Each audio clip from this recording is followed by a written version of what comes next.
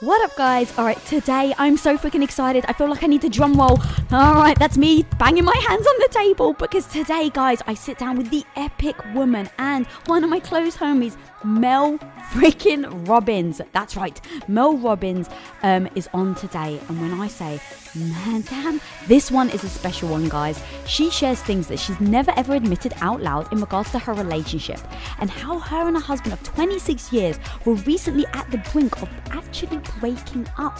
Now, you know Mel, she's so open and so vulnerable and so honest about it. We go deep on about disrespect, toxic people, how you identify toxic behavior, and how to approach disrespect in your relationship. But here's the thing, guys, most of all, she's very freaking candid and actually shares how she was the one that was a toxic person in their relationship. She actually calls herself the arsehole in her relationship. As always, Mel does not disappoint. She shares some freaking hard pills to swallow. But homies, guys, I know that you don't want to miss this one because these are the nuggets that we really do need to hear to know when we're in a toxic relationship, but to also know if we're the toxic person. So guys, check this episode out. Tag me, Mel, and let us know what really resonated with you in this episode. And guys, if this really did bring value, I ask you to share it, tell your homies about it. Let's spread women of impact globally. Let's impact all the women out there that need to hear from us. So guys, share, tell your homies, and now on to the episode. She's freaking real. She's no BS. She literally will sit here and tell you the truth. We feel guilty because we think we're responsible for somebody else being happy. Ooh. Today on Women of Impact, the fiery motivational speaker. It's real easy to point the finger. Best-selling author. But the power is in looking in the mirror and taking responsibility for what you're going to do. And star of the Mel Robbins podcast. This is an embarrassing thing to admit. Mel Robbins tells us how to spot toxic relationships in our lives. Dude, I think that is so freaking strong. It actually brings up that shit from childhood that got stored in your body. Let's go deep, girl. Happily married for 26 years, Mel shares the moment that nearly tore the couple apart. Did you give him an ultimatum then? I did. Finally, I said, here are my non-negotiables. Oh, we were going to talk about this. Mel Robbins in the freaking house. Lisa! Girl, I absolutely love you. Welcome to Women of Impact again. Thank you. Thank you. All right, today we're going to talk about disrespect. Oh, okay. And I wanted Did I do something? You did not, but you speak so eloquently about how to identify when someone's disrespecting you and then what to do. Now, here's the thing. When a stranger's disrespecting you, I think it can somewhat be easier to identify and have your own back. But what happens when you're being disrespected in a partnership? I think a lot of us may either make excuses, oh, they're just going through a hard time, because we want the relationship to work so badly. So let's start by talking about what are the signs that you've noticed in a relationship where you have personally tried to say, hey, I've noticed you're crossing the line here. What is that sign? And then how do you handle it? That is a great question. So you're talking about in my relationship with Chris? Yes. Okay. You know, what's interesting about this as it relates to Chris is I feel like he probably has more instances where I am disrespecting him because I tend to be I'm just more of everything. I'm the whirlwind. I'm the one with ADHD. I'm the creative force. I'm the tornado through the house. And my husband is a very centered, very pulled back, very even kind of personality. And so I think there are lots of places where he has made requests that I do not follow through on. Okay, pause it. This is freaking amazing. And here's the thing. I've heard you say that in it where you were going through signs and then you're like, oh, I do that. Oh, I do that. And that is beautiful. And the reason why it's beautiful is it's not about necessarily just them, right? It's not about if someone's disrespecting you only, what do you do? It's the fact that, are you being the disrespect into the relationship? Yes. And are they forgiving you because they want to see good in you? And so when we talk about how to have a successful relationship, you've been with your husband for so long, I've been with my husband for so long, and it's the nuances of it's not just them, it is you as well. Oh, it's 100% you. So here's the thing about somebody else disrespecting you. You know when it happens because your energy shifts in response to what they did. So I'm going to give you two examples where I'm the chief offender, okay? Actually, I can now think of like 4 or 5. So let's go deep, girl. Well, it doesn't help that I am married to a man who you know well, who is a Buddhist meditation instructor. He's a certified yoga instructor. And today was day 1 at the age of 53 of him beginning to get his master's degree in something called, I think it's called transformational psychology, which is all about spiritual psychology and therapy. So the guy is so introspective that he is calm. He is like the opposite energy of me, and it has really worked. But there are times where I create major disorder, Lisa. And I would imagine, knowing you and Tom, and knowing how Tom is just so, and the genius of his brain, and knowing how you are, that you probably have some of the same things. So here's an example. Cardboard boxes. I hate breaking down cardboard boxes. And we live in the age of Amazon, and so there are always cardboard boxes being delivered. And I will unpack cardboard boxes, and then I neatly stack them by the door with the intention that at some point I will come back and cut them apart and flatten them out. I never do it. Like, I literally never do it. I will carry them out to the garbage. They make it all the way to the garage, stacked like a Jenga puzzle, but I don't take it across. This drives Chris fucking crazy. Okay, that's one. And because he has asked me 1,000 times to do it, I should do it.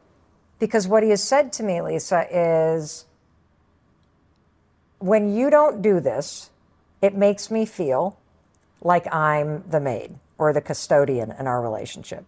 Another example is that this is an embarrassing thing to admit. Like, now I'm coming on like confessions on Lisa's couch here, but I have really bad ADHD.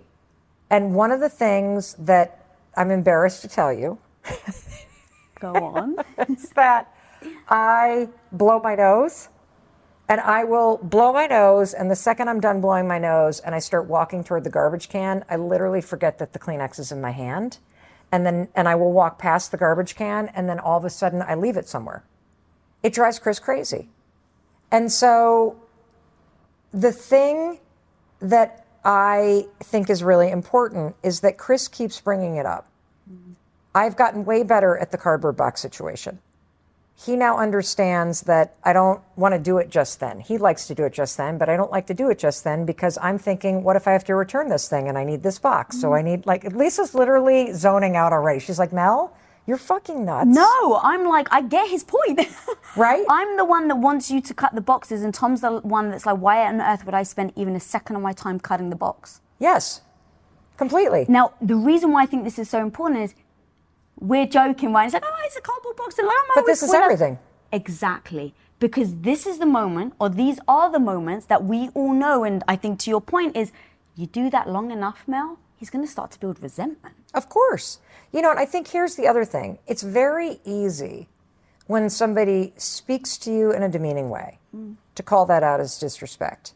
It's very easy when somebody is verbally abusive to call, or gives you the silent treatment, to call that out as disrespect. But these small sort of injustices, or these small sort of passive aggressive things that create friction inside of you, this creates this distance emotionally between the two of you. And you are exactly right. It's inside these small things that all the resentment builds. And it's also inside of these moments that you start to become sequestered emotionally from one another. And so, those are two examples where in our relationship, there was, on Chris's side, this deep feeling of being disrespected. On my side, the issue that kept coming up in our marriage, and this is even something that we've been talking to our marriage therapist about recently, which is, We have an incredible relationship, but one of the things that really hasn't been working, and we didn't realize it, is that my addiction to being busy, which is something that I have been doing a lot of work on, makes me be 15 steps ahead of Chris. And if you're with somebody for 26 years who is always 15 steps ahead, oh, I already booked the plane tickets, oh, I already got a reservation, oh, it's all handled. Basically what happens is my over-functioning and busyness has trained my husband to basically go, why bother? Because either Mel's already handled it, or if I try to do it, it won't be the right thing. And so Chris withdraws into his corner, right? While I'm like out over here running 15 steps ahead. Now, while I'm out over here running 15 steps ahead, I'm going, why is nobody planning anything for my birthday? Why, am I the one that's always doing this? Why is this? And Chris over here going, I don't have this, like she's not letting me contribute. And this has been something that has become this well-worn thing between us for 26 years. Really, the thing I wanted to get to in this episode very specifically with you is there are signs of other people maybe mistreating us. So there's a lot of women that watch this show where they're stuck in a relationship that they may not even be able to identify as toxic. And so where are those signs of the toxicity where maybe someone's manipulating you, gaslighting you, stonewalling you? But the second part to it is, this is what I feel about true freaking female empowerment, homie, is you gotta own your own shit. Yeah. And so while I sit here and I really wanted to talk about what are these signs that someone else may be showing us, I absolutely wanted to talk about, well, how are you showing up? Because I don't want to be that like, oh, well, it's them. Oh, it's them. No. Relationship is freaking 50-50. If you believe it's 50-50, how the hell are you showing up? Yeah. And if you think you're showing up, oh, I'm amazing and are you really? Are you actually giving your partner what they need? And so that was where I wanted to go. How do you know the way they're behaving is based on who they are, or the way they're behaving is based on how you're responding to them?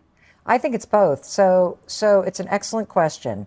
And so here's what I want to say about it. If you want to know how you are showing up, and if you want to truly improve how you participate in that relationship, simply send your partner a text that says, how can I be a better partner to you? And then ask for specifics. And Chris would tell me, well, you could flatten the cardboard boxes. You could throw out your Kleenex. You could put your phone down at 6 o'clock at night. You could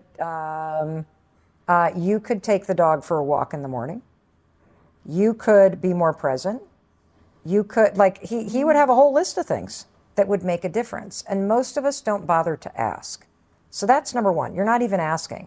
And when you ask that question, your job is to listen and elicit more things for you to do. It is not to defend yourself or to give feedback. And so that's number one. Number two, let's just go generally to disrespect. Because I answered the question by saying, you actually don't need a list of all those things because you know in your body when something's not right.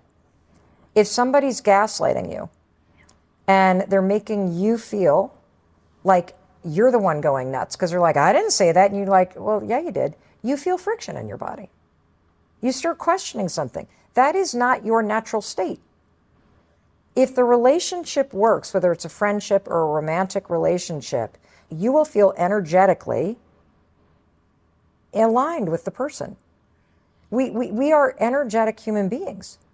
The second that you are around a stranger or a friend or a parent or a sibling or a lover and something feels off or you feel any kind of bad vibration, there is all the evidence that you need.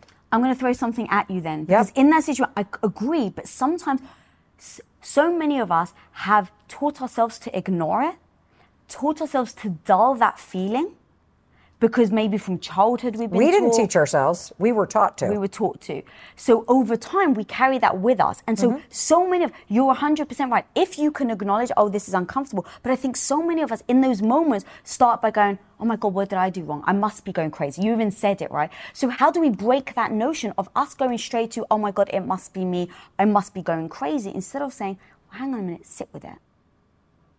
So I've been talking about this a lot lately. But I have spent the last 2 years really doing a ton of work on my own nervous system regulation and on trying to heal anxiety from the neck down in my body. And so I want to say that, yes, we were all, especially as little girls, our generation, and I'm a little bit older than you, but our generation grew up with a parenting style and method of the time, which is to correct children, to make them behave. It was not about connection. And for many of us, there was a complete mismatch with the way that our parents communicated with us and what we actually needed. And so a lot of us were taught in childhood that love is transactional, that I love you when you're behaving, I am proud of you when you get good grades, I survived that, it's no big deal. And so there were moments where the big word is separate. You felt separate from the person, your mother or your father, who you needed to feel attached to in order to be safe. And when you have an experience of feeling separate, an alarm goes off. And it could be literally something as benign as you fall, and instead of getting a hug, you're lifted up and told to get back out there. It doesn't hurt. Yeah, it doesn't hurt. It could be as simple as you really wanted to play the flute, but your parents were like, nope, everybody in the family plays the trumpet, here you go. This moment of feeling separate, and it makes you feel unsafe. And what you get trained in is you get trained to feel like somebody's happiness and keeping everybody okay is your job. And you, like, all guilt comes from one place, which is we feel guilty because we think we're responsible for somebody else being happy. That's where it all comes from. Because children can't go, oh, mom's having a bad day, that's why she's being a bitch right now. Children go, oh, I feel separate from her and she's angry, and so something must be wrong with me. That's the source of all anxiety. It's the source of all alarm. It's this feeling of being separate and unsafe because you're not getting what you need. And so how this relates to toxic behavior is we are so used to making excuses for everybody else. We are so used to feeling like somebody else's okayness is more important than ours.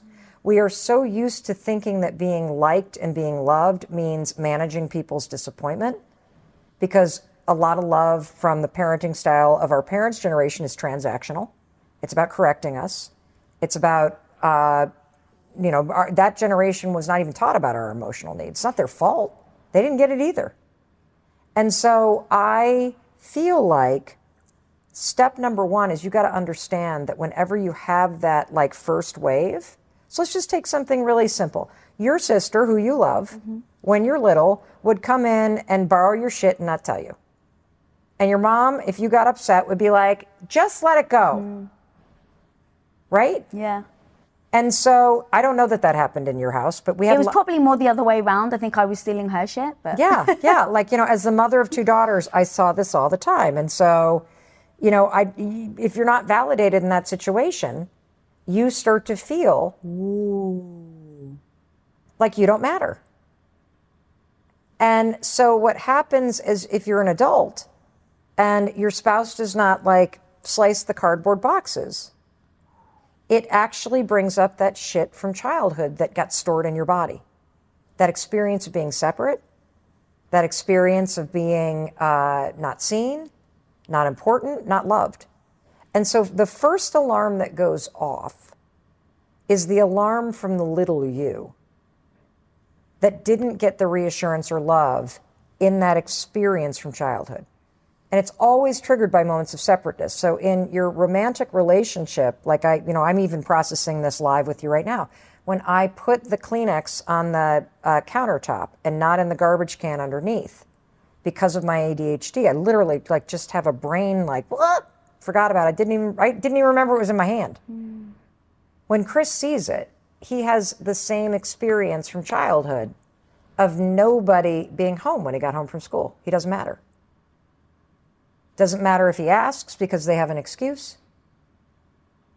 That is what that brings up in his body. Does that make sense? Yeah. Right? And so the first thing that you need to do is to understand that discomfort in your body, let's not call it anxiety anymore. Let's just call it's the little you. And you need to give yourself a little bit of love and reassurance just right in that moment. Because you didn't get it as a child and your body keeps triggering it in moments of separation or moments where you feel invisible because you remember feeling that way as a kid. We all have this.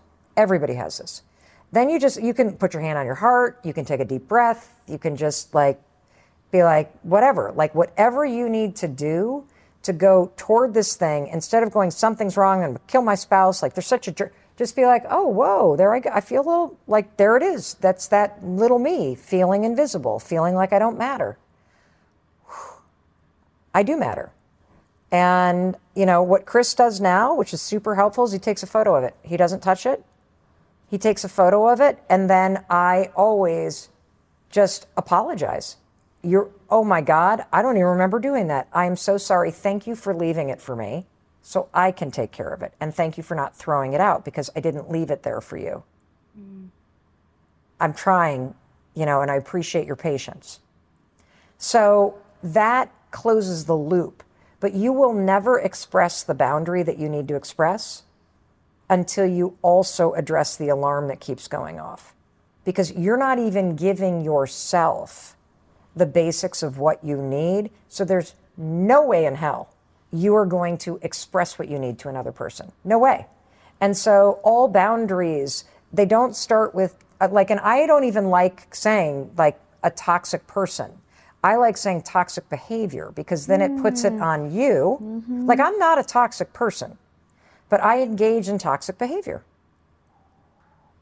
If you own your own business, when an employee leaves your company, whether on good terms or bad, it can feel, I hate to say it, but it actually can feel personal, like you and you alone are the one to blame.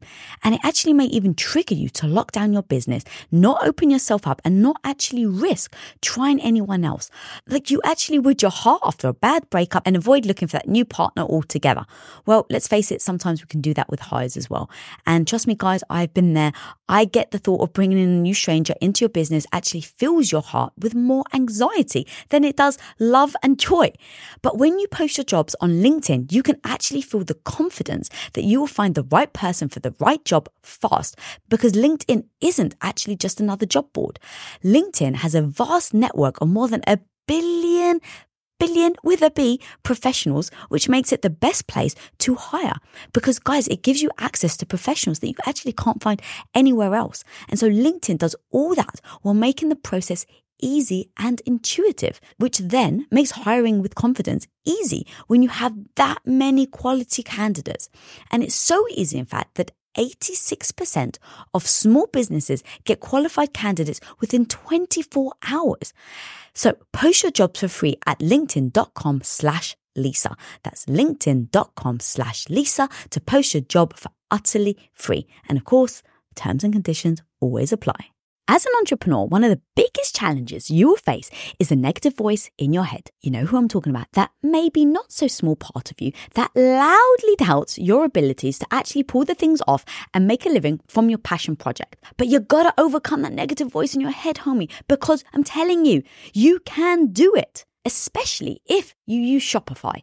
Now, Shopify is an all-in-one global commerce platform that helps you sell at every stage of your business. From launching your business to hitting $1 million, Shopify has got you completely covered. And with all the built-in Magic AI award-winning customer service and the internet's best converting checkout, you have everything you need to shut down the voice of doubt and make all your amazing business dreams a reality. That's exactly why, guys, I love Shopify. So if you want to start growing your business with more customers and sales, shut that negative voice down and prove her wrong that you can do it, Shopify is here for you. So go and sign up for just $1 a month with your trial period at shopify.com/Lisa, all lowercase. Again, guys, you can go to shopify.com/Lisa right now to grow your business no matter where you are and what stage it's in. That's shopify.com/Lisa. It's powerful. Right? And here's why I like calling it toxic behavior versus a toxic person. We are in too much of a cancel culture. We ghost people, we label people and toss them to the side. And I believe that every human being is capable of changing. And I also believe that if you want people to become better, whether that's better in terms of their mental health or better in terms of their habits or addictions or beliefs or whatever it may be, you have to fucking create room for people to change. And by labeling somebody as toxic and then just tossing them out the window, you are not identifying the behavior that doesn't work for you. And when you start to go, the behavior of you giving me the silent treatment is toxic behavior, and this is what my boundary is with it. Now, look, I realize your comments are not going to blow up with people who have been in relationships with narcissists. And, they are toxic. Maybe their behavior's toxic, but isn't it also toxic for you to gossip to your girlfriends and not do anything about it? Isn't it also toxic for you to beat yourself up in your head and like not leave a situation like that? And by the way, don't you dare sit here and accuse me of saying anybody deserves anything. What I'm trying to say, because nobody deserves to be abused, what I'm trying to say is it's real easy to point the finger, but the power is in looking in the mirror and taking responsibility for what you're going to do. And having been I worked at domestic violence hotline as a crisis intervention counselor for 4 years. And so there is the psychological entrapment. There are very real reasons why people stay in abusive relationships. That's not what we're talking about. I'm talking about your garden variety bullshit that happens in a lot of relationships. Being passive aggressive, not asking for what you need, not pointing out what somebody is doing wrong, but gossiping about them instead. Tolerating the same crap over and over and over again and never saying anything, which is like the reverse form of the silent treatment, because nobody is going to get better if you don't tell them what they're doing wrong. Like, one of the things that I also do that's toxic is, for the last 2 years, we have been in the middle of renovating a house in southern Vermont. Our son is going to the public high school up there. And so my husband, Chris, and I have literally been back and forth and back and forth and back and forth between our house that we have lived in for 26 years outside of Boston while we're renovating this place in southern Vermont. And it's a 3-hour drive. And while we were under renovations, I couldn't be filming videos there or doing virtual speeches there. I had to be in Boston. And so I would go back and forth and back and forth and back and forth and back and forth. And it was exhausting. But here's my toxic behavior. Whenever Chris would go, well, why don't I come down? Oh, no, it's okay. You don't need to make the drive. I'll be up on Friday. And so my other toxic behavior in this relationship is literally not letting him help me. And then being burnt out and pissed off that you never come see me. Right? Yeah, and then building that resentment as well, but it's actually not true. It's a false story that you're telling yourself. Yes, because my toxic behavior is I just got to take care of myself. Like, I'm not used to somebody else taking care of me. So it's just what it was like as a little girl. I take care of everybody's emotions, and it doesn't work. It doesn't work. And so I think, a couple things that we've covered so far. Number one, all you need to know about toxic behavior and, that sort of disrespect is that you will feel tension or you will feel some sort of something in your body, friction in your body. There's your sign. Second thing that you've learned is that a lot of times that alarm that's going off when you're either experiencing disrespect or you're disrespecting yourself, that is a stored memory in your body from being a little kid and feeling separate or invisible.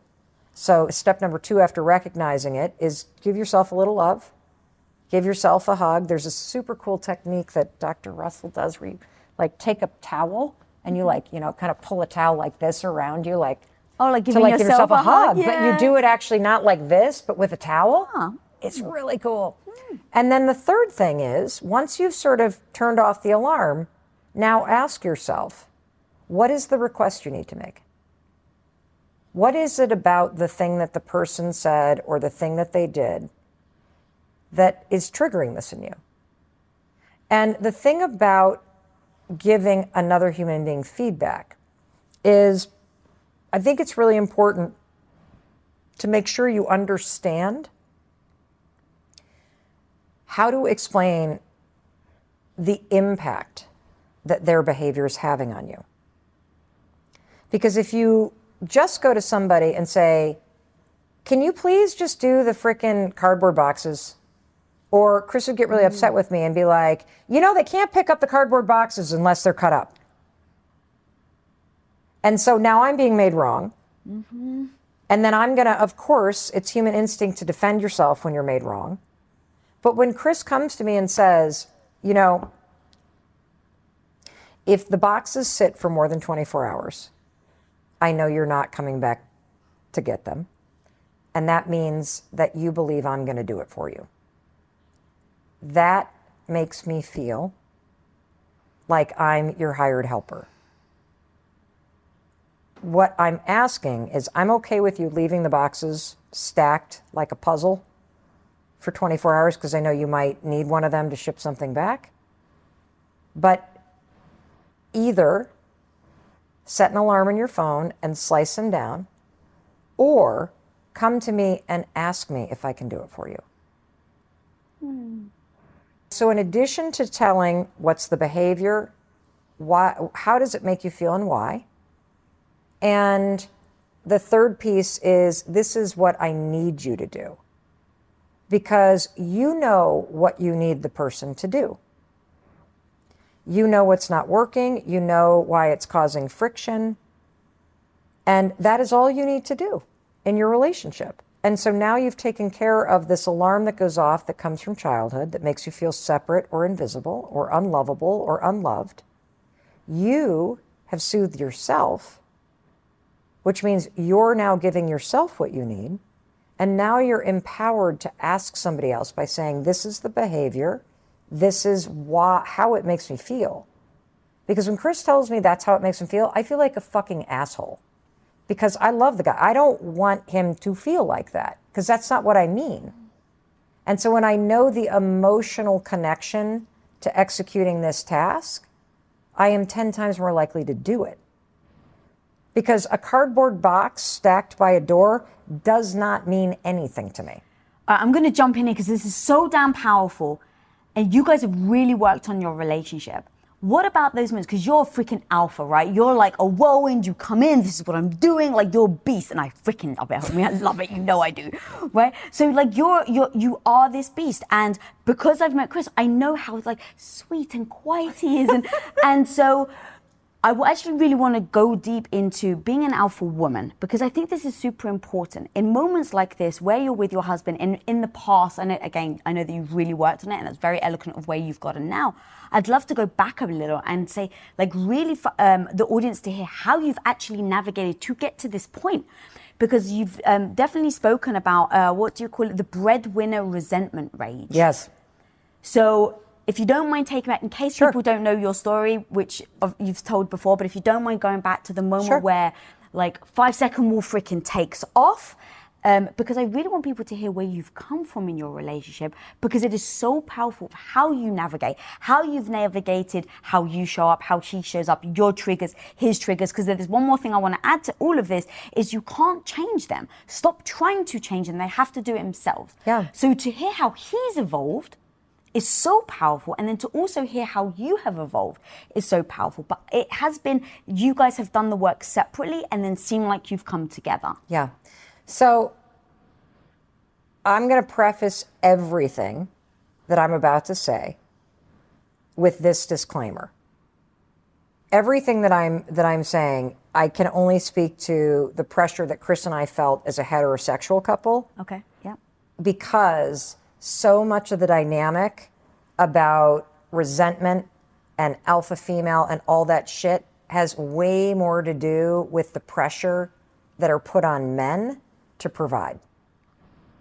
It has a lot less to do with you being an alpha female as it does with what society says to dudes if you're not the one making the money. Ooh. And I didn't realize how big of a deal this was truly until about a year or so ago. So Chris and I, when we met, we both worked. We both contributed to everything. We paid our bills together. We didn't have separate accounts. We just threw it all in together. He worked, I worked. We just ham and egged it. You know, we were co-parenting, co-earning, co-this, co-that. And then he got laid off from a job and decided to go into the restaurant business, which had been a dream, and stepped into entrepreneurship, something he had always wanted to do. It was what his MBA was in. And I was fully not supportive. I was pregnant with our son, and I'm like, wait a minute. God, we're like in that stage of life where we're making the ends meet, but that's it. Was there a trust fund that was part of this arrangement that I'm not aware of? Like, how are we supposed to pay our bills if you're not working? I did not sign up for this. And he basically said, I'm miserable. I'm absolutely miserable. I do not want to work for somebody else. And I'm willing to sell the house. I'm willing to downsize. I am not willing to be miserable to pay for a lifestyle. And we were not living like high in the hog. I mean, this was like not like we're not living in like it's literally like we're in suburbia. Right. And so I'm like, oh shit, he's serious. So at that moment, I said, fine. We did some math. I said, you have 8 months. You got to be earning X. I will take a second job. I'll do whatever I can. But you got 8 months. There's your runway. And if at 8 months you guys have not brought in the funding and you can't be making this, still trying to make it even, Steven. Okay? So in 8 months, they land the funding. He makes the money that we had calculated, and all is fine. So continue to go on where the restaurant's starting. I'm now like doing my thing. I'm making a little more than him at this point because it's a brand new venture. And then all hell breaks loose 3 years into the restaurant business. The U.S. goes into a huge recession. They had 2 of 3 locations that were complete dogs. We were upside down with the house. And there is nothing other than a major health crisis or a death that is more stressful than dealing with no money and not being able to pay your bills. Like when they've studied this, that there is a significant impact on your ability to be happy and to manage stress based on just an achievable amount of money as a baseline level. It's at this point that my husband's mental health starts to go off a cliff. It's also at this point that my resentment and mental health starts to go off the cliff, because I too have bought into this notion that he's supposed to provide. My money's my money. My money's like the extra money, like the go to Disney World money, the kids can like get new cleats money. His money is supposed to be the money. Right. Traditional roles here. And so what's interesting about this is if you have that experience with your partner, regardless of your gender, regardless of what kind of relationship with you're in, I want you to stop and consider that if you're putting pressure on your partner when it comes to finances, that is your ambition. That is your desire. It is not their responsibility to pay your bills or to provide for you. And too often, we women in particular are looking to a partner to fulfill our own ambition. And meanwhile, that partner of yours might also have societal pressure to be providing. And, you know, just like we women are trained to kind of look at one another and size each other up and thin or tall or this or that, and my boobs are this size, like we obsess about how we look and our physical form as a way to compare. Dudes are doing this about their bank accounts and the cars they drive and the house they have, and they are. Because society just keeps reinforcing that. Like, if you're not a dude that can really provide for your family, you're fucked. And providing, by the way, doesn't in society's lane mean love and emotional connection. It means money. So true. Right? Mm-hmm. And so Chris's mental health starts to plummet. Because also their self-esteem is tied to it. Correct. So now it's what they hold their value to now starts to going down. So now their self-esteem starts to go down with it, because that's how they feel. That's what they believe that they bring to the table to make themselves feel better. Just like we women were trained to believe that someday the prince is going to come in, that your worth is about somebody else liking you, choosing you. Yeah. Yes. Yeah, and it doesn't ever occur. Like, I was sitting with our daughters who are 23 and 22 and a group of their friends this summer, and I'm like, when are you guys going to understand that you can choose? Why are you all sitting there talking about how you go out to these bars and nobody comes up to you? Why is it up to them? I think it begins in middle school when you go to the first dance and it's presumed that the little boys are going to ask the little girls to dance. Yeah.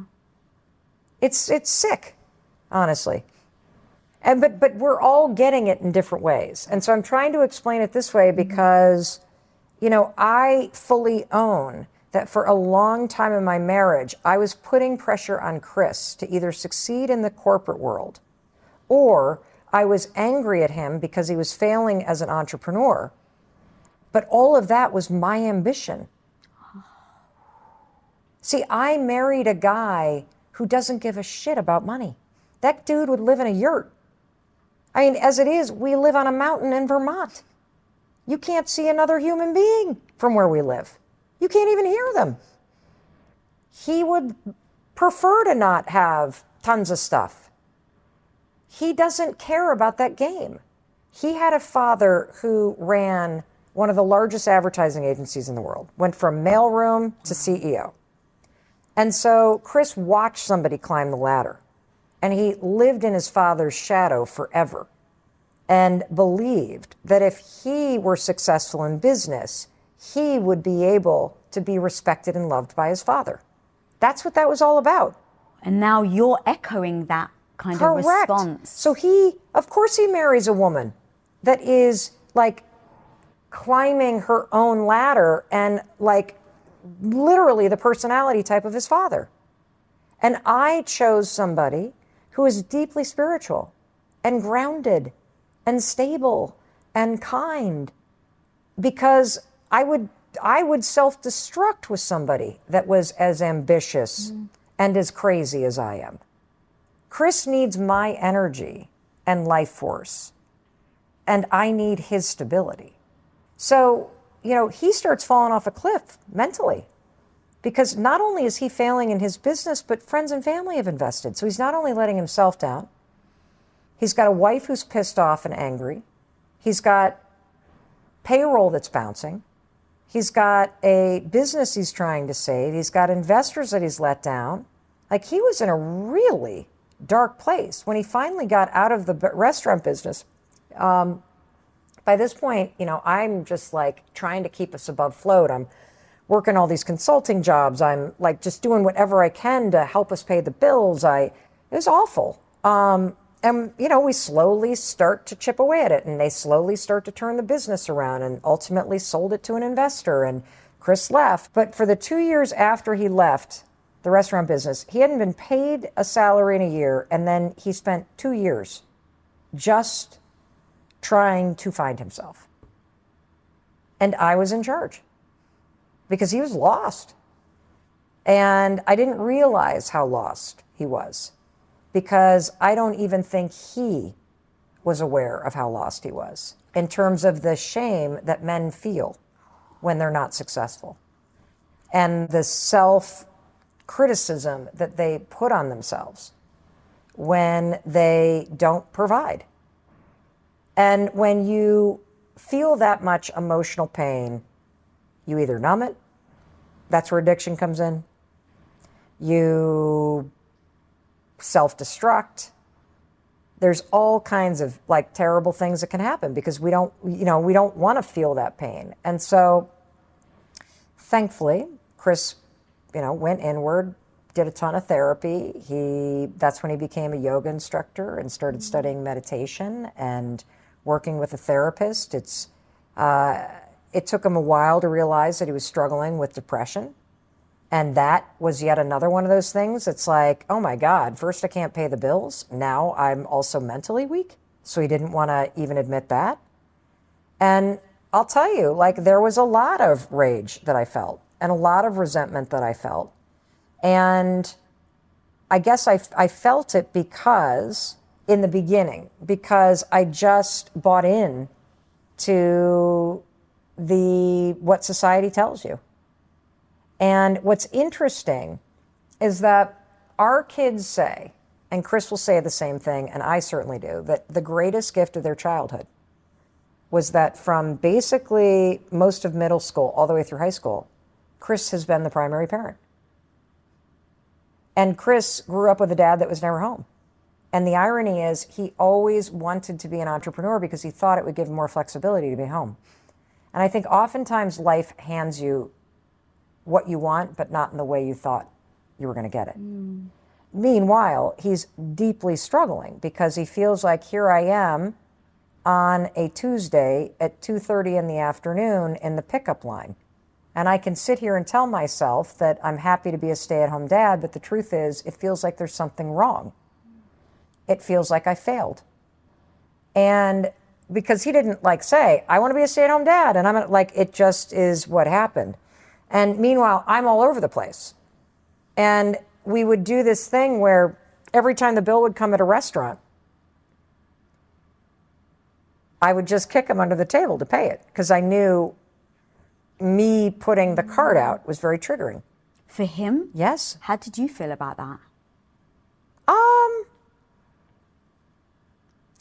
I think in the very beginning, I was proud of myself and then I was kind of annoyed.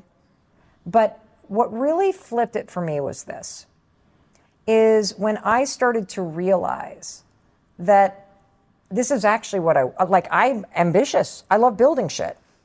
I'm driven by making an impact. Chris is too, but in a totally different way. And I feel like through all of this chaos, we actually landed in the right roles in our relationship. And the cool thing for our children is they have watched parents go from both earning to dad's an entrepreneur to a business failing to mom stepping into the big role and taking the lead, to dad being home and being around, and how amazing is that, to then dad launching his men's retreat business called Soul Degree, to mom then doing a book, to then dad then getting his master's. He's starting at the age of 53, getting his master's in therapy and psychology. They've seen this sort of reinvention, partnership, gender bending, traditional role, all of it in the course of the 26 years that we've been together. And I think that is hugely important because the truth is that the gender roles that have been imposed on us are complete fucking horseshit. And I personally believe that for women in particular, it is critical that you earn money because money is power and money is freedom. And money gives you a seat at the table, whether that is your kitchen table or it is a table at a restaurant or a table in a boardroom. You cannot deny that there is a power dynamic in money because I will tell you, in my own relationship, when I was the only one earning money, boy, did the power flip, and boy, did I feel entitled. Ooh. All of a sudden, I'm like, oh, this is the way dudes think. Oh, interesting. Chris and I would get in a fight about something. Like, I'd be on the road all week traveling. I'd come home tired. He's been home all week with the kids. He's tired. And I come in and whatever it may be, I might dump my suitcase right by the door and spread all my shit out. And he says something. Could you put it in the closet? I can't tell you how many times I almost said, are you kidding me? Do you know I've been working all week? As if what I'm doing is more important than what he's doing. And I think it has less to do with the gender than it has to do with the way that money creates a power dynamic in a couple. What up, homie? I got something free and new to share with you right now. How often are you visited by that negative voice in your head telling you that you're not smart enough, that you're not good enough, experienced enough, not fill in the blank? One of the most powerful things you can learn to do in life is to turn that negative voice into your bestie. And I want to teach you how to do that and so much more in my 4 Steps to Becoming Confident workshop. And guys, the most amazing thing is you can actually register for completely free for this workshop. So click the link on your screen and I'll see you on the inside. Like, this is the thing about money in a relationship. Power follows the money. And power dynamics are driven a lot by it's presumed that the person that makes the money has the say. Unless you work hard to eradicate that. So one thing, I love that, and one thing actually Tom and I, because I was very aware of that early on, so, I was a housewife for 8 years, so I was very aware that I never wanted to go and ask him. I was like, that doesn't make me feel good, it makes me feel like I'm less than him. It wasn't him, it was my own thinking of it.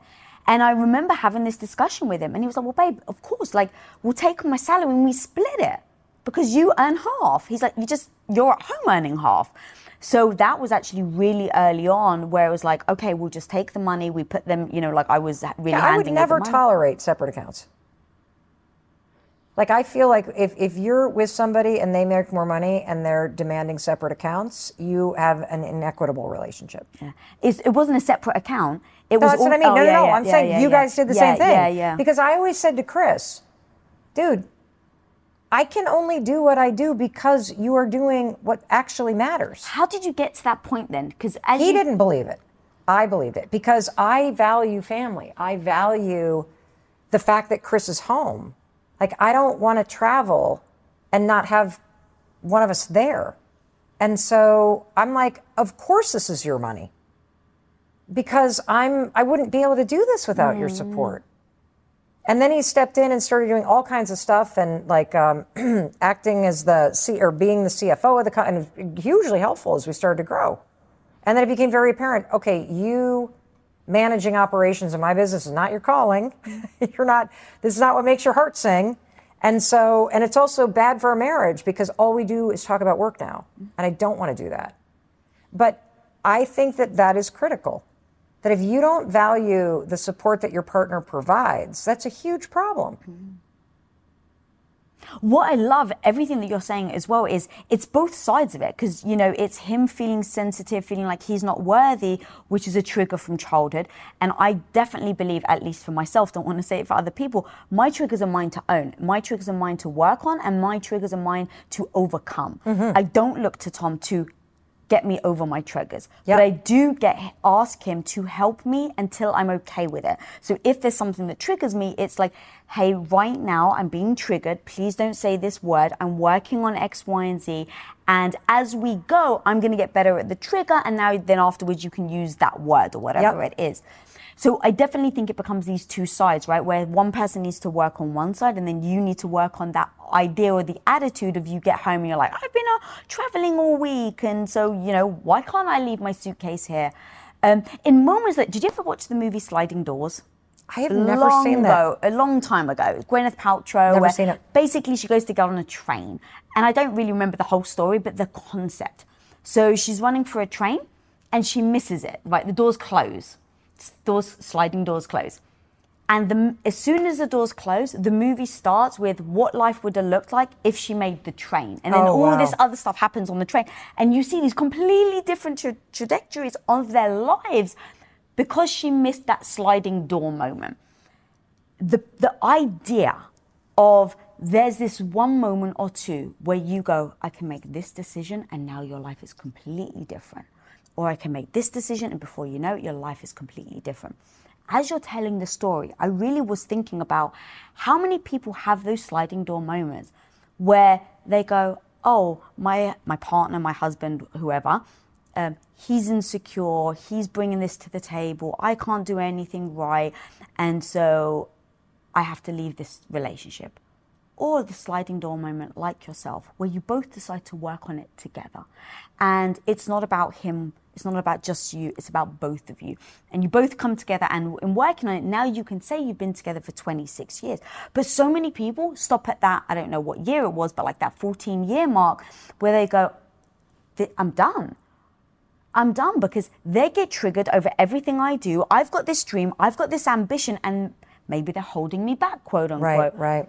How did you work through that? Because again, that sliding door moment can dictate whether your relationship fails or whether it can be like you, where you can sit here right now and you can say, we've overcome this. Well, number one, couple rules around this for me personally. You have to be willing to work on yourself.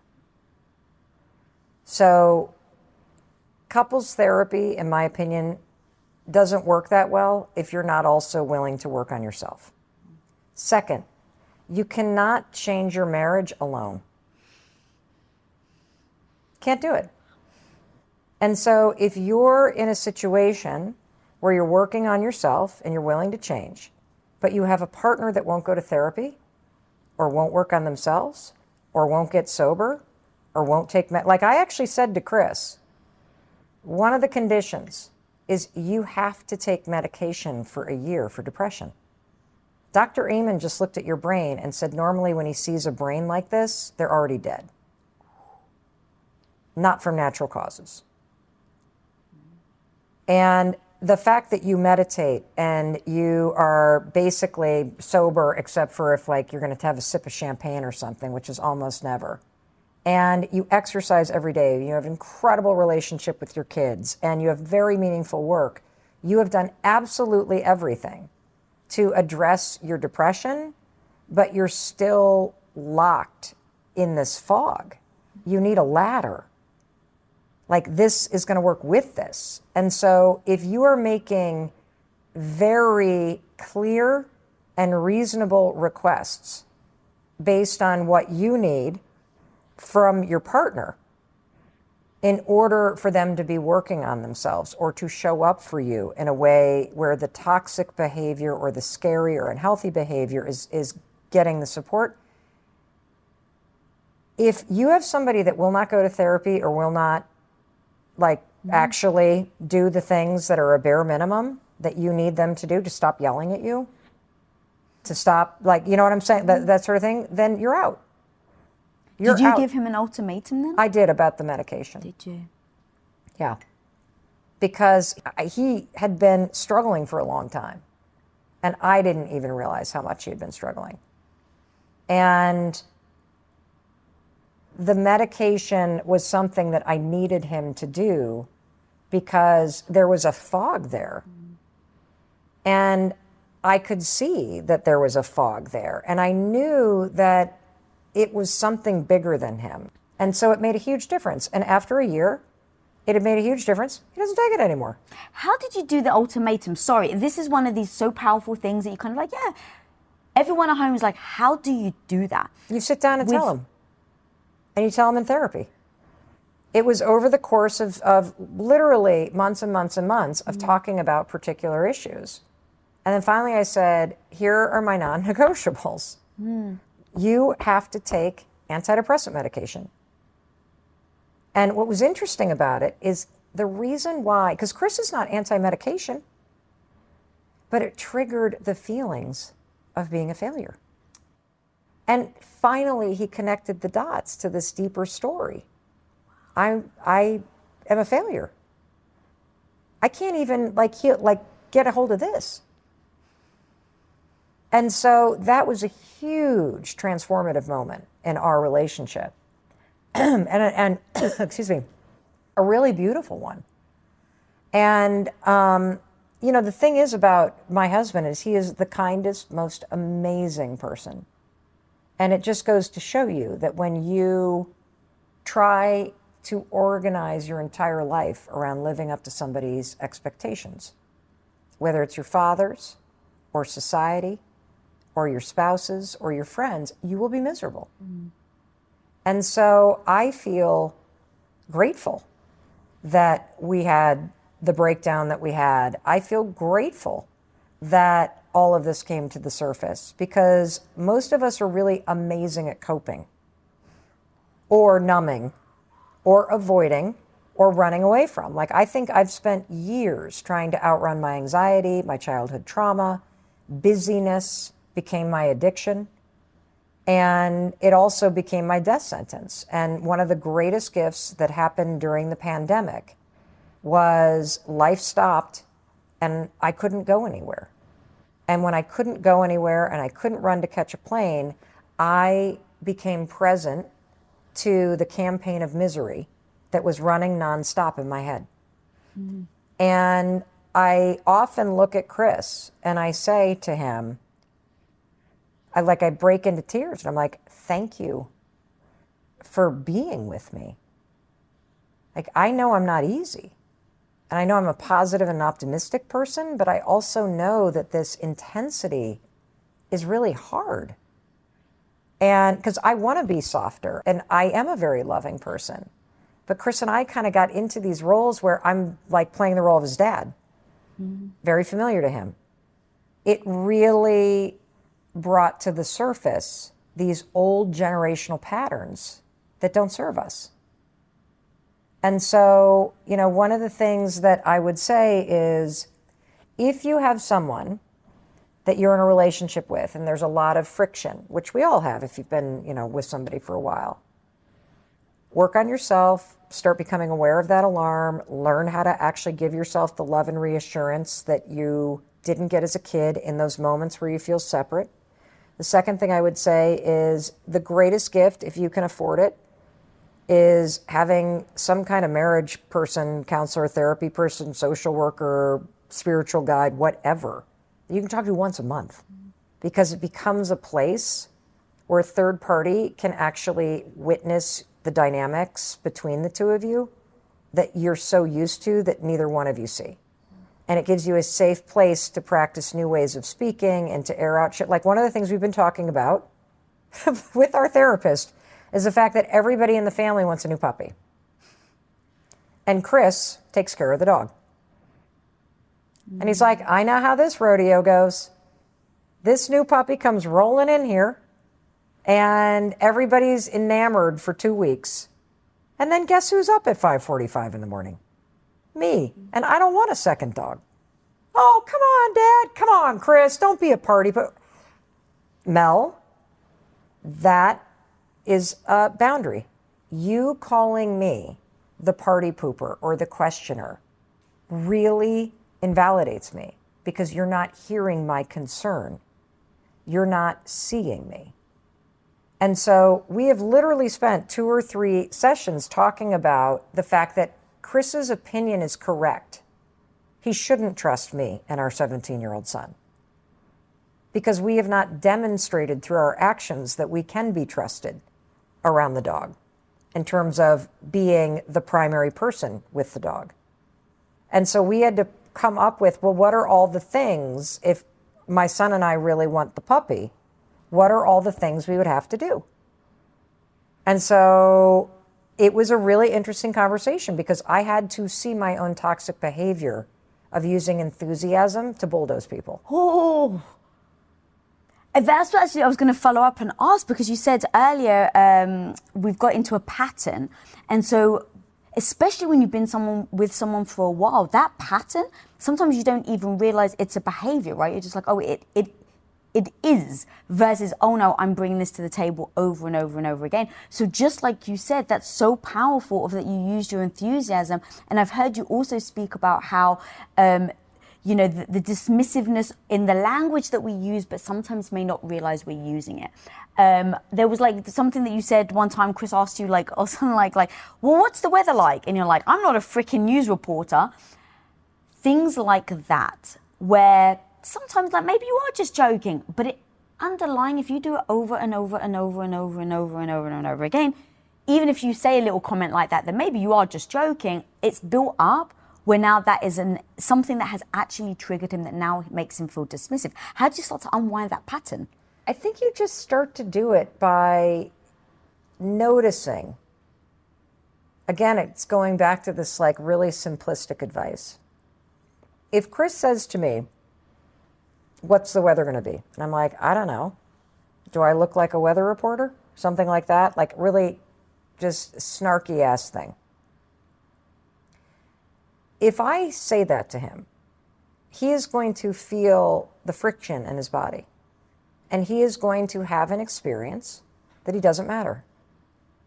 He is going to, in that moment, his body will remember opening up the door of his childhood home and nobody's there. Yet again. And so, and it doesn't matter what he does. Doesn't matter if he asked nicely. He was just curious. He thought since I was up early, I might know. I always know. So why shouldn't I ask? He didn't realize it was a landmine to step on. But now all of a sudden he's feeling that friction. That's step one. Notice it. Step two is to absolutely then just soothe yourself for a second. You know, just put your hand on your stomach or just like go, oh, there it is. There's the little me. I just feel separated from Mel right now because she made fun of me. She's an asshole to me.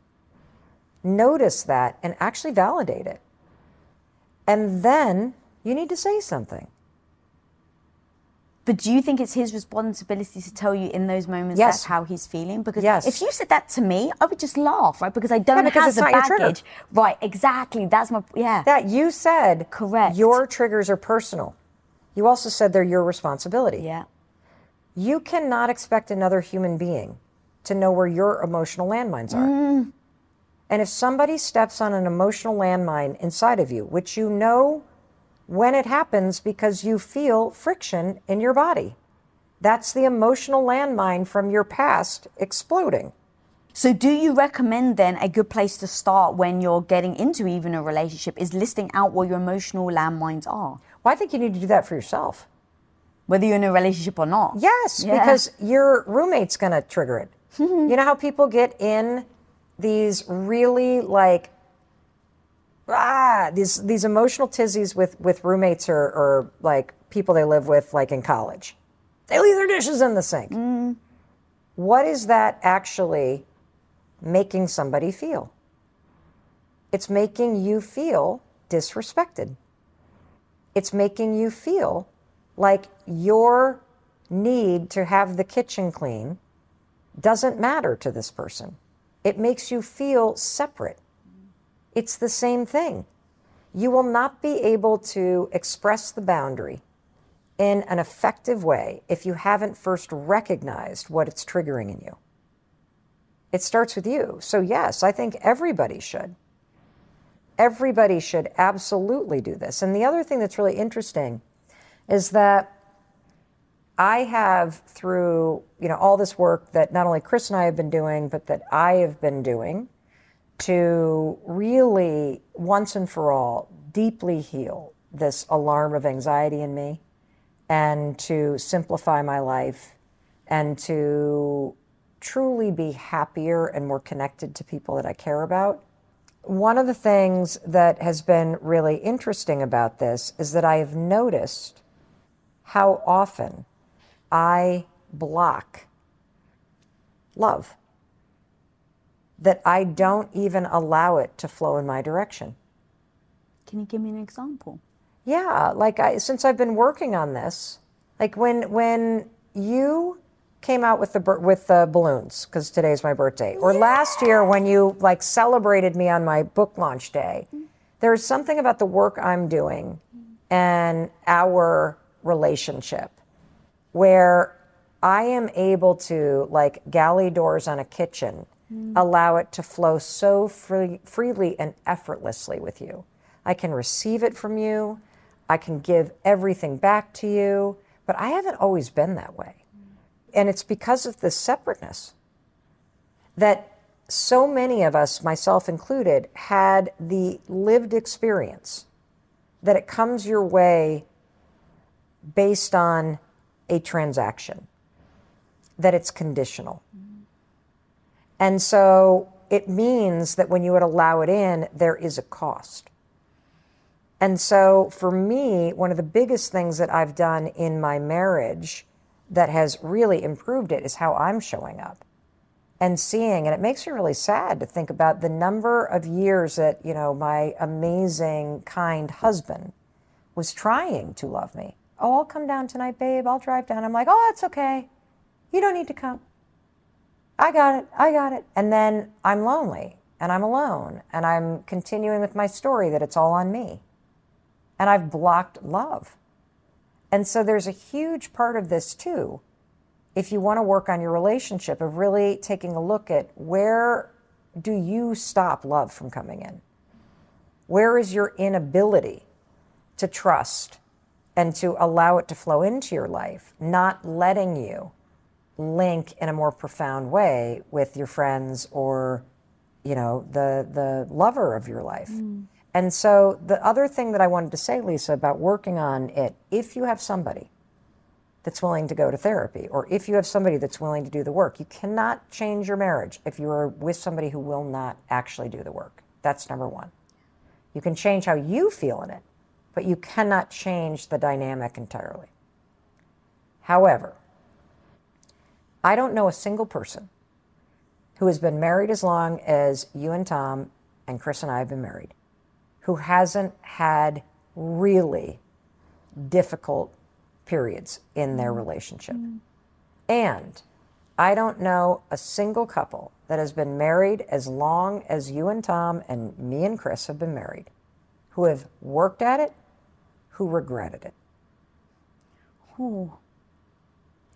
Now, that doesn't mean you should stay forever and try to change something that makes you miserable with a partner who's not willing to do the work.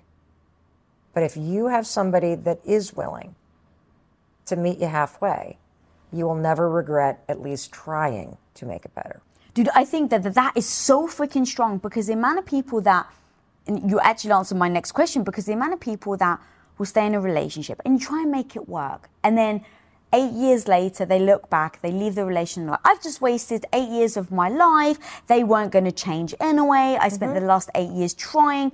And literally you just answered it. It was like, well, are they willing to or not? Yeah, like you need to, like, you're not trying to fix the relationship if they're not actually meeting you halfway. Mm-hmm.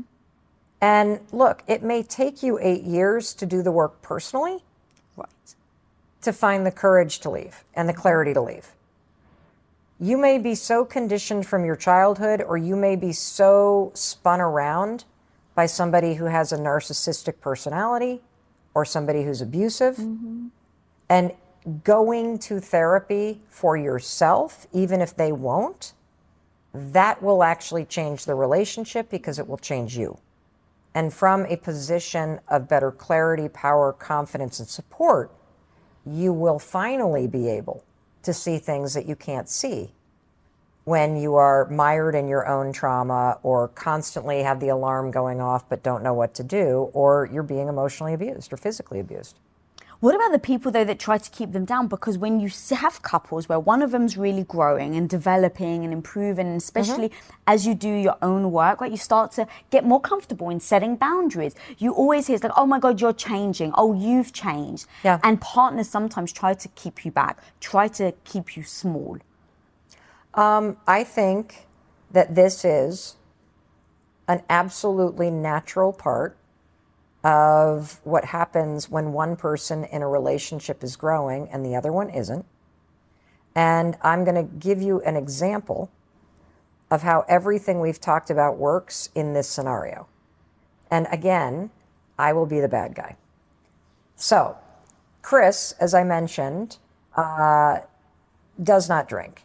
I mean, it's not like he's been sober for a couple years and then maybe he'll like have a beer on occasion, or like if he were here for my birthday, he'd probably drink a half a glass of champagne, but take it or leave it. And when he first started not drinking, because he was drinking too much and then he decided not to? He was numbing anxiety and depression with 4 bourbons a night. Oh, wow. Okay. Yeah, and I was drinking a lot too. Like we were both numbing and outrunning all of it back in the day. So when he left the restaurant business in 2014, he did not drink or smoke weed for 2 years, period. Just cold turkey. And I remember the first couple nights, he's like, I'm not drinking. I need to get my health in order. I need to heal myself. I need to do some deep work. Like I'm really fucked up. And so I'm like, okay, I got it. I was like, whoo, this is a great idea. And I was, really supportive for about 3 days. And then his change became kind of annoying because I was used to opening up a bottle of wine while I cooked dinner. And here's what's interesting. The 4th night, I open up a bottle of rosé. I'm cooking up dinner. I go to pour myself a glass, and I'm like, would you like a glass of wine? He's like, nope, I'm all set. And I'm like, you sure? I mean, it's just like juice. And he looks at me and he says, Mel, I said, no. Do not ask me if I want to have a glass of wine again. And I said, well, I'm really sorry. You're right. Oh my God, you're right. You're trying not to drink. I'm so sorry. It's just that I feel self-conscious opening up this bottle and pouring myself a glass of wine. I feel like there's something wrong with me. And he said, Mel, nobody cares what's in your cup but you. And if my choices are making you question yours, maybe you have some work to do. And so I want to tell everybody that story because when anybody grows or changes, it makes the people around you question what they're doing.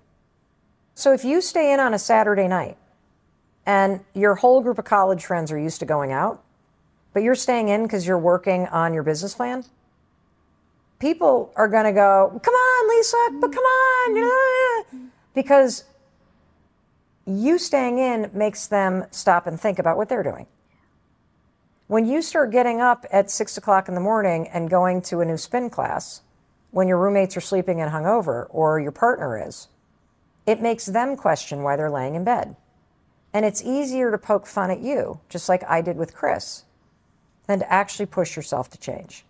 And so that type of behavior is 100% normal. You should absolutely expect it. And if it continues, do what Chris did and push back on it. That's, again, this boundary thing that you have to know your triggers. God, I love that. And you're so damn self-aware and so open because you said it earlier, like, I'm the asshole. I think just admitting it allows you now to change, right? It now allows you to have that better relationship. And so in moments like that where you do this self-reflect, I can just imagine, like, as you were saying, I was like, oh yeah, I get it. Because when you're with someone, there's a certain behavior that then gets accepted. They accept you, you accept them. And then by them stopping it, it now may bring up shame, guilt, all the things that you don't feel when they do it with you. But now all of a sudden, you do feel it because now you're quote unquote alone. Yeah, I'll give you another example. And this one's like really benign, but again, it's one of those little things in a relationship that can like explode into a big thing. So, the other night, I was home in Vermont, and I'd spent the day working all day, and we were leaving the next morning to start this 2-week trip to go on the road to promote the podcast. And so I finish working at like 5:30 at night. I come out of the upstairs office where my, podcast studio and where we work, come down into the kitchen, give Chris a big old hug. I'm so excited to hang out with him. And he's like, oh, I forgot to tell you, I have a 2-hour Zoom call tonight because I'm leading a discussion about, I can't remember what it was, for all the alumni of Soul Degree, his retreat. And I felt that, like, that kind of like, are you kidding? That comes, that little injustice, that little, like, what this is my, And because of all the work I'm doing, I noticed it. I always like put my hand right here. And then I just said, okay, well, I'm sad. I need to tell you that I'm sad because I was really wanting to just be with you tonight. And he said, I know. I said, I'm really sorry. He said, I don't know why, you didn't see it in the calendar. I apologize. I spaced that tomorrow you're leaving when I scheduled this. I'm really sorry. Can you wait until 9:00 to eat so we can eat together? And so instead of it being the old thing, which is me being pissed and then sort of like, oh, okay. And then him not feeling supported. And it's just a function of both of us being kind of busy. We were able to just diffuse it, ask for what we need, express how we were feeling. We're both disappointed because he realized when I told him that I wouldn't be done till 5:30 that this, you know what I mean? And it became a moment for connection instead of one of those little death by 1,000 cuts sort of emotional things that happen in a relationship. That's so, and being that honest, I really want people to, you guys have been together for 26 years. I've been with Tom for 22. We just celebrated our 20-year wedding anniversary. And that communication, that level of transparency is forever. It's the work in a relationship, it needs to be, as you grow, as your partner changes, you need to kind of evolve together and then be honest with it. And as you were saying the story, literally 2 days ago, so I got COVID weeks back. And so because I had COVID, I wasn't near Tom because he couldn't afford, obviously, to get sick because if we're both sick, our business stops. And so he's... That was it, too. I'm sorry to interrupt you, no. but Chris had COVID for the 4 days. He was also quarantining for 5 days, and I felt this deep sadness. Yeah. Did you just totally miss him because you're in the same house so and you can't be... It becomes a thing that you have to start to go deep inside because it's easy to go, oh, well, I've just got COVID and you're just in the other room. And so it got to the point where we were FaceTiming each other because he then slept in another room. So we were FaceTiming each other. And then he traveled.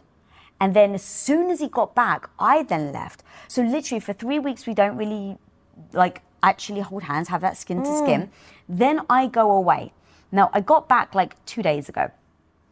And I get back and we've got a deal. I never have to pick him up from the airport. He never has to pick me up. That's a waste of time because now you're driving halfway. Anyway, so because productivity is one of our high values that we both have, it's not productive, babe, for you to come to the airport. So that's just an agreement. But all my other friends, their partners come to the airport to pick them up. I would not. I'd be like, what? Well, actually, when I lived in Boston, it's not true. I would just take a car service home. So I'm thinking to myself, okay, I'm going to take, I don't think twice about it. But there's these death by 1,000 cuts, like you said. And I find myself very secure in my relationship. But it's a death by 1,000 cuts. So I don't realize the first cut starts 3 weeks ago, right? And so now we don't talk to each other. He gets busy. There were a couple of nights that he was in Florida, so the time difference, we missed each other. So we didn't even get to say goodnight to each other. And then it comes to the point where I get back from my trip. He doesn't pick me up from the airport. I don't expect him to, but then I come home. And I expect that, oh my God, baby. And I walk in and he's in this intense business call. So he doesn't even look at me. Now, he's in a very intense business call. So to him, he's like, if I look at her now, he knows how tense he feels. So he's like, if I look at her now, she's not going to feel the warmth. So I just won't look at her. Oh, my God.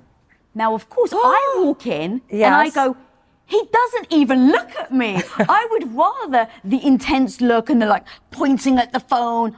That's what I would rather. But we're both not mind readers. Right. So in his actions, it becomes the last freaking gaping cut that now I'm just bleeding everywhere, right? If we could stay with that metaphor.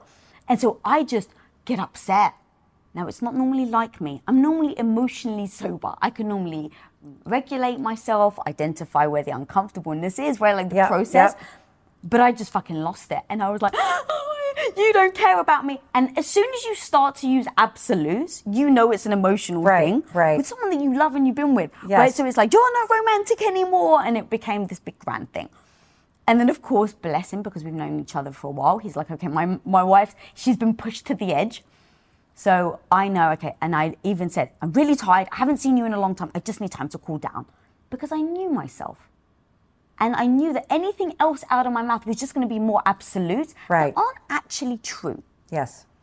So going back to your point of like identifying when you're the asshole, I then afterwards calmed down, realized, oh, Lisa, that was ridiculous. You overreacted. You need to say you overreacted. You need to go to him and say that. But you have to do the work and identify where it started from. And that's where I started to go, feeling of separate. It felt separate. Yeah, and you've been 3 weeks ago. feeling that separate feeling for a while. But I didn't speak up over those 3 weeks, because I was like, oh, well, he's in another town. Well, I've got COVID. Going back to, you just use the reasons and the excuses of maybe why you're not connecting. And sometimes it then ends up on this big eruption. Yeah. There's one more thing that I'm desperate to talk to you about. Yeah, sure. That you dropped to me a few weeks ago. And I was like, oh, we were going to talk about this. Is you did MDMA. I did. With your husband. I did. Talk to me about that. What the hell made you try it? Yep. I'm fascinated. How did you feel? And what were the results? And do you recommend it? There was a lot of questions. First of all, it is one of the most profound experiences I've ever had. I absolutely not only recommend it, I wish that it would become fast-tracked through the FDA even quicker than it's happening right now. Can you explain what MDMA is? Yeah, MDMA, I guess the street name is ecstasy. It is a psychedelic drug that has extraordinary medicinal and healing benefits, particularly for treatment-resistant depression and PTSD.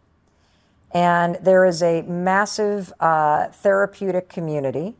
I'm not even going to say what state it's in, because a lot of this is being done underground right now, but there's a particular state that has a very robust therapeutic community that is tied into MAPS. And it's a group of therapists that specialize in what's called the integration therapy, which means there's a lot of buzz and talk about all of the kind of tourism psychedelics. That is not what this is. This is not doing ketamine at a party or taking Molly and going to Burning Man. Right. This is going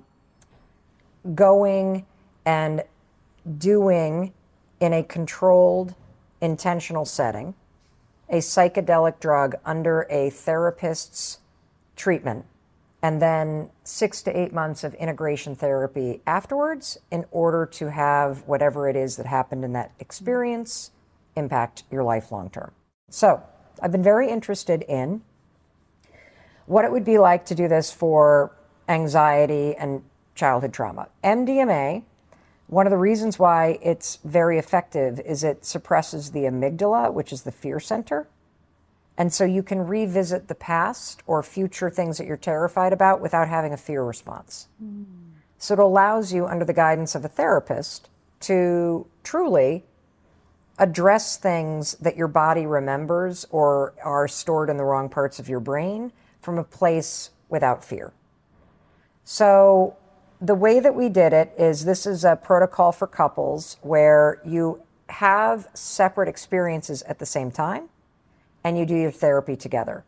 So that separate experience becomes a shared experience in which you can support one another in your healing and in your growth. And then after you do it with the therapist, you then do one alone, together, just the two of you.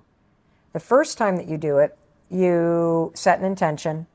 My intention the first time that I did it was I wanted to look back and see the beauty in my life, because our brains tend to make us remember the things that weren't so great based on the negativity bias. And so I took it, and as it starts to kind of take effect, you start to feel very warm. It takes about 30 minutes.